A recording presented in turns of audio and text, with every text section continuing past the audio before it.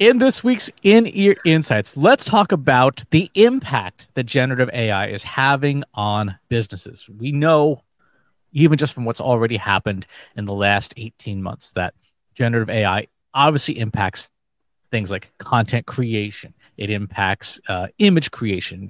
If you run a clip art or stock photography business, it is obviously a significant problem. But over the weekend and last week, I was chatting with some folks about hourly businesses. And Katie, you and I, we worked at an agency for 5-ish years, which was an hourly business with timesheets and time tracking and productivity and utilization and all that fun. And I wanted to get your perspective on how you see things like generative AI impacting those businesses, because for a lot of C-level folks, it's not just a technology thing. This is going to fundamentally change the nature of your organization. Well, let me take a step back for a second. So, when we worked at the agency, we were definitely billing like that. And then prior to that, when I worked at the other company, I was responsible for the overall product budget. And every week when people would submit their timesheets, me and the other product owners were chasing people around, trying to get them to reallocate their time, because when, they didn't know where to bill their time, they would bill it to our products just as general overhead, which would put all of our product budgets over. And a lot of times it was a software development team who were doing, cleaning up technical debt, doing research and development. But those buckets of time didn't exist for the company. So they had to put the time somewhere, even though in talking to the head of software development, they're like, well, software developers only work 6 hours a day. And this was a whole part of their agile methodology. And they have to have the other 2 hours for meetings and this. And so it's just tracking time that way ends up being a full-time job, because you're trying to remember where your time goes. And then once you submit it, someone's chasing you down to fix it because it's wrong, because they don't want your time against their budget. And so there's so much wasted overhead just with that task alone. I'm not even talking about the work that you're actually doing for a client. And then if you're over servicing a client, you can't bill them for that because of, the contract. So you could be working 60 hours a week, but they're only getting billed for 40. It's a ridiculous thing. And it's really frustrating. So I just want to sort of put that out there first to really, truly set the stage. Now, when you're working in an industry, and Chris, this was sort of mentioned in your newsletter, when you're working as a lawyer, or when you're working as, a contractor, like a home contractor, or like a remote contractor, you do have to track your time hourly and bill accordingly. But then you start to get down into those details of, well, what was I doing? Was I working for a full 15 minutes? Or was it 14 minutes, but now I'm billing for 15 minutes? Or did I work 20 minutes and now I have to round up to the nearest 30? And it's ridiculous. And so when we start to talk about where generative AI is going to help with that productivity, a lot of that minutia, a lot of that, admin work where your time is spent, a lot of paperwork, a lot of research, that's where I personally think generative AI is going to be the most powerful. We spend a lot of time researching before we write a blog post, or we spend a lot of time researching before we do a talk or a webinar. That time can be cut down with the assistance of generative AI. It's not the same as using just a straight internet search, because you can actually interact with the generative AI and say, that wasn't what I was looking for, let's try it again, versus trying to do that in an internet search. You're very limited in terms of the interaction. Like, you can say, that wasn't what I was looking for, but the internet bar is going to be like, I'm returning an error now. So good luck with that. It's true. The thing I keep coming back to, though, is we don't really, for a lot of businesses, we don't have a way of saying this is what the value of this work is. And I know certainly as our company, we don't really care if it takes you a minute, an hour, a day to get a task done, as long as it's done before the deadline, before it's due, and it's done well. So one of the challenges we have to figure out, particularly since we also employ contractors, is saying, okay, this is what this task is worth to us. Take whatever time you need to do it, but if it takes you 2 minutes, it takes you 2 minutes. We still value the task that is done and not how long it took you to do it, because again, we've all worked in industries and in jobs where you're getting paid by the hour, and so the incentive is to take as many hours as possible, so that you get paid for it. Like I used to bag groceries and stuff at the grocery store, and I got paid, $8 an hour. And so the incentive was to work as little as possible during the 8 hours you're at work, so you collect the money, but you don't have to do as much work. There's no reward for doing extra work. The same was true when I worked at the AT&T. I was an admin. There was no reward. And in fact, it was a punishment if you did more work, because people just gave you more work, right? Okay, here's more work that for you to do that is not, you're still getting paid $8 an hour, whether you write one memo or 50 memos or 100 memos, the money is the same. And so in a knowledge-based economy, and particularly now with generative AI, the question everyone, not just hourly based companies, but really everyone has to ask is, what is the value of work that I do? And how do I get paid for the value I provide rather than the time it takes me to do it? Well, and it's interesting that you're talking about, excuse me, doing as little as possible and the dollar's the same. I think this is where a lot of companies are looking at their employees right now is, we're paying them this flat fee, or we're paying them this dollar amount per hour. What am I getting from this person? Is this something that I could give to someone who's either at a lower cost, or I could give to generative AI and the person who's at a lower cost and get the same work product, and then maybe even get more? And I think so, just to pick on you a little bit, Chris, people with your attitude of let me do as little as possible and still get paid are the people who are probably losing some sleep, worrying that their jobs are going to get cut, because that's what people who sit in my seat are looking at right now is, what am I getting? Can someone else do this for less money? Can a machine do this for less money?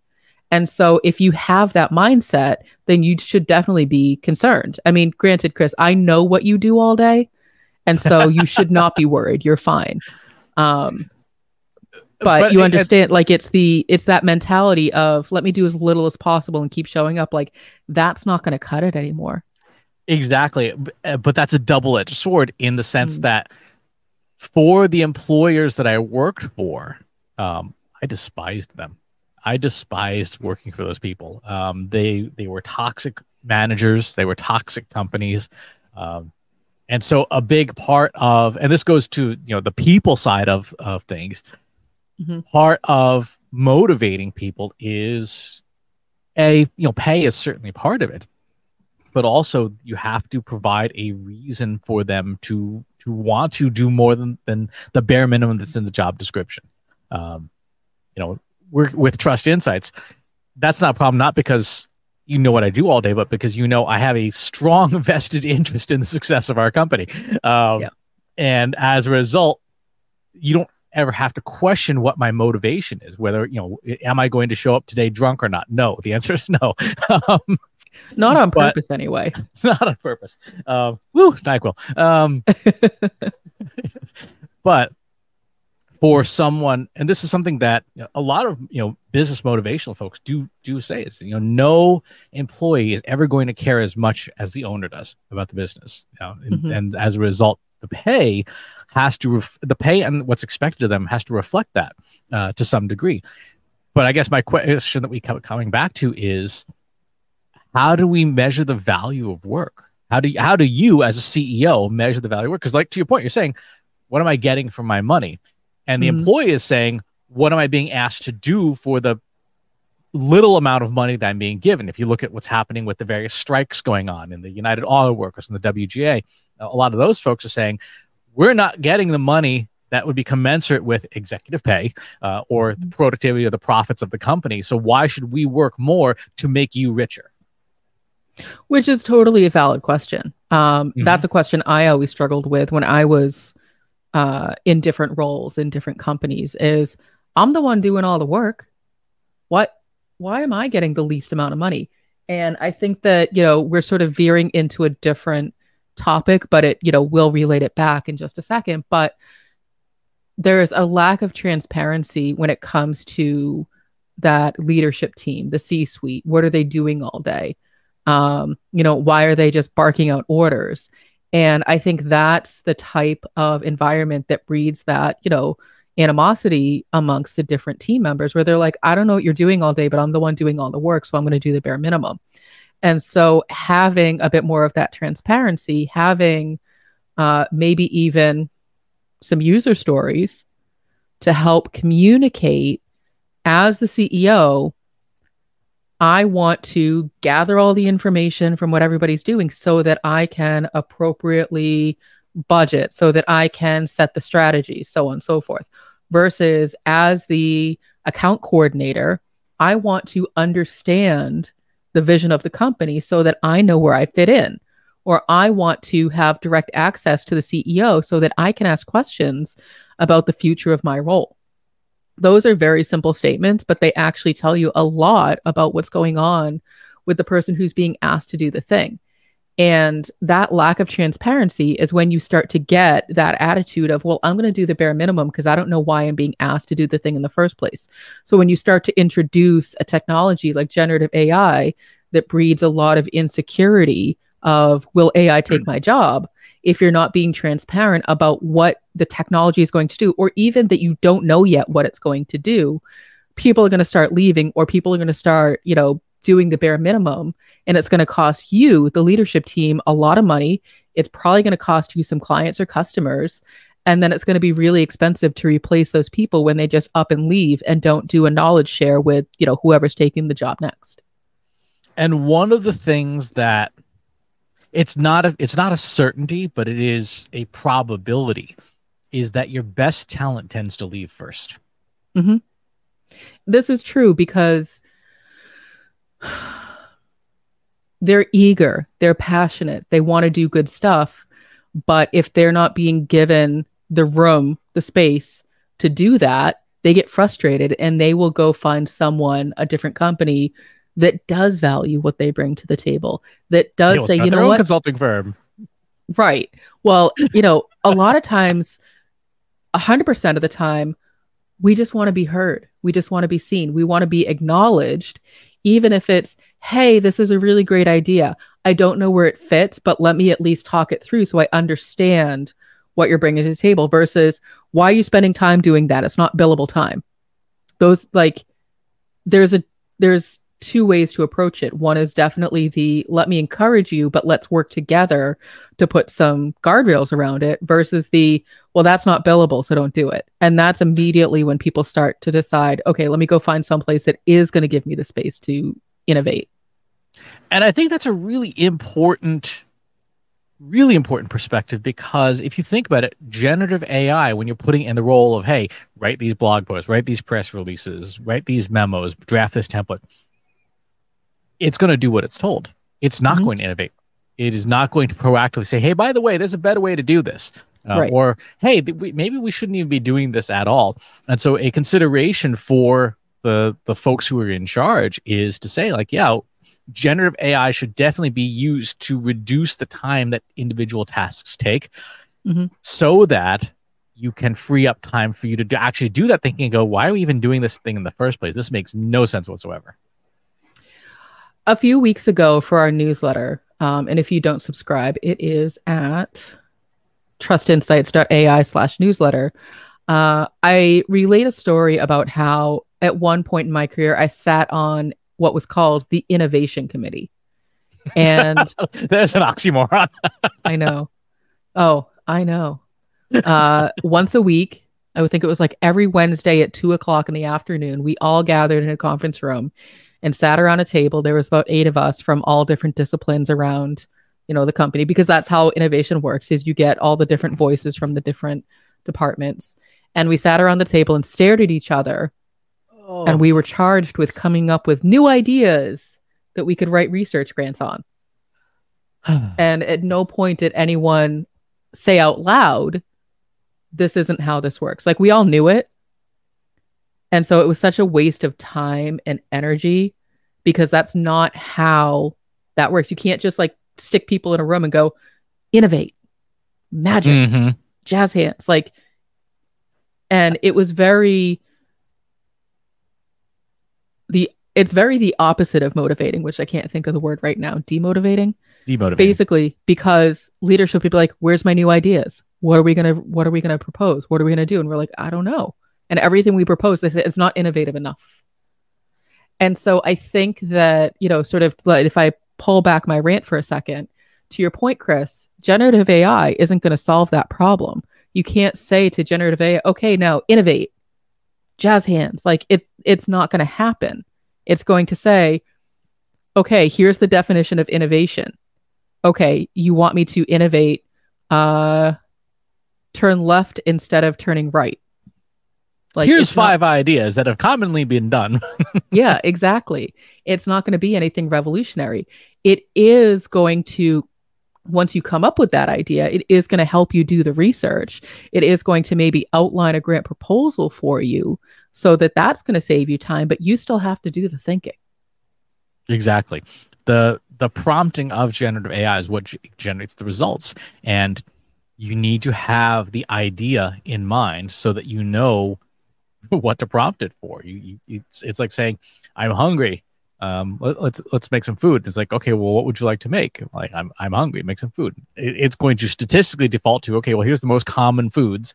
Mm-hmm. And if you're like, no, I want something else. It's like, well, you just go into an endless loop of boring responses because you didn't provide that spark of the idea to begin with. One of the terms that I think is stupid, but I'm going to still try to make it popular, is the idea of ideapreneur, the person or people who come up with the best idea. I hate this word already. Go I ahead. know you do. Keep going. But it's the people who have the best ideas to start working with generative AI, because those ideas fuel prompts that are different.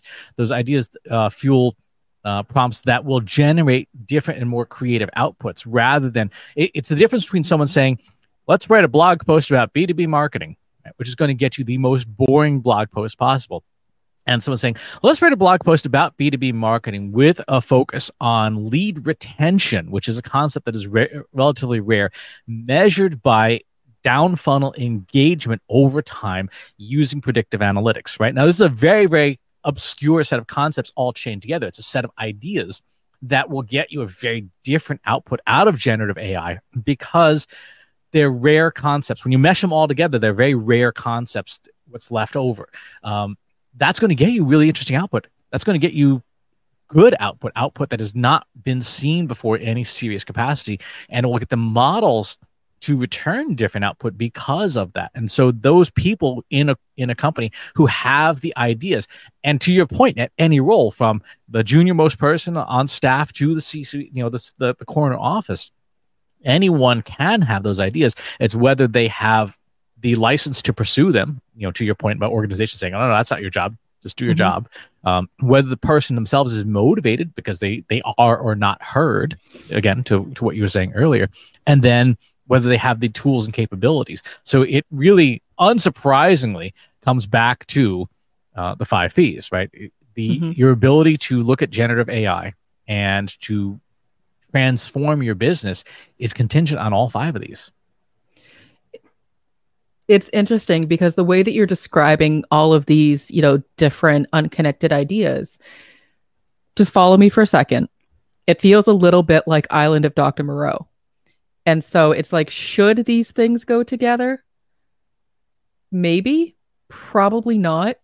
But I do think that using a tool like generative AI to say, it has the head of a lion and the body of a seal and the legs of a giraffe, like, should that be a thing? Does it go against nature?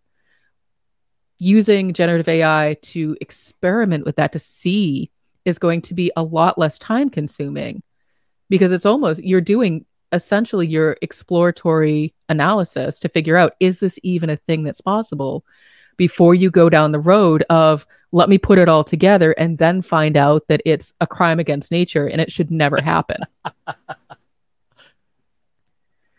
But going back to what we started with about the transformation of hourly Mhm. businesses and the value of work, that's exactly right. It is taking away the time that people are burning on tasks that machines are better suited for, Mhm. and in doing so, allowing them to be more innovative, to giving them the room, the time, the space, and the tools to be more innovative. When you look at the 5 Ps, people, process, and platform. Generative AI is the platform.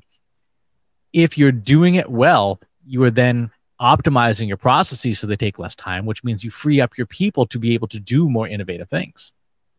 That's exactly it. And the platform is going to be the vehicle for that innovation. The more you can get the platform and the process to do the work, the more you're going to get out of your people, and they're not going to be stuck doing the same repetitive things over and over and over again.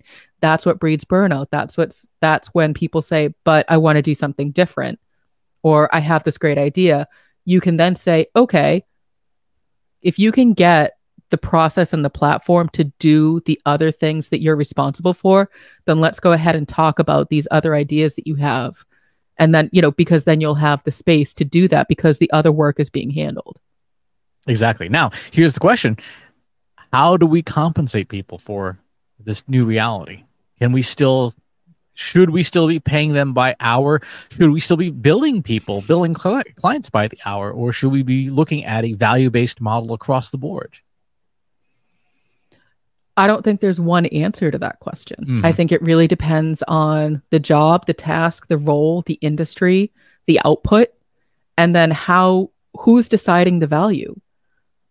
Who's making the decision to go, okay, if you do it here, that's $20,000. But if this person over here does it, it's only $10,000. Is it by experience? Is it by skill? Is it by, the past clients that they've worked with and they've demonstrated that they're capable of doing this thing? I don't think one of the things that we know at Trust Insights, and you had said this earlier in the episode, Chris, is that we don't we don't really give two hoots if it takes 15 minutes or it takes 15 hours. Like, obviously, we would care if it was that big of a difference. But the point being is that the end product is the end product, period. And only we are capable of producing that end product.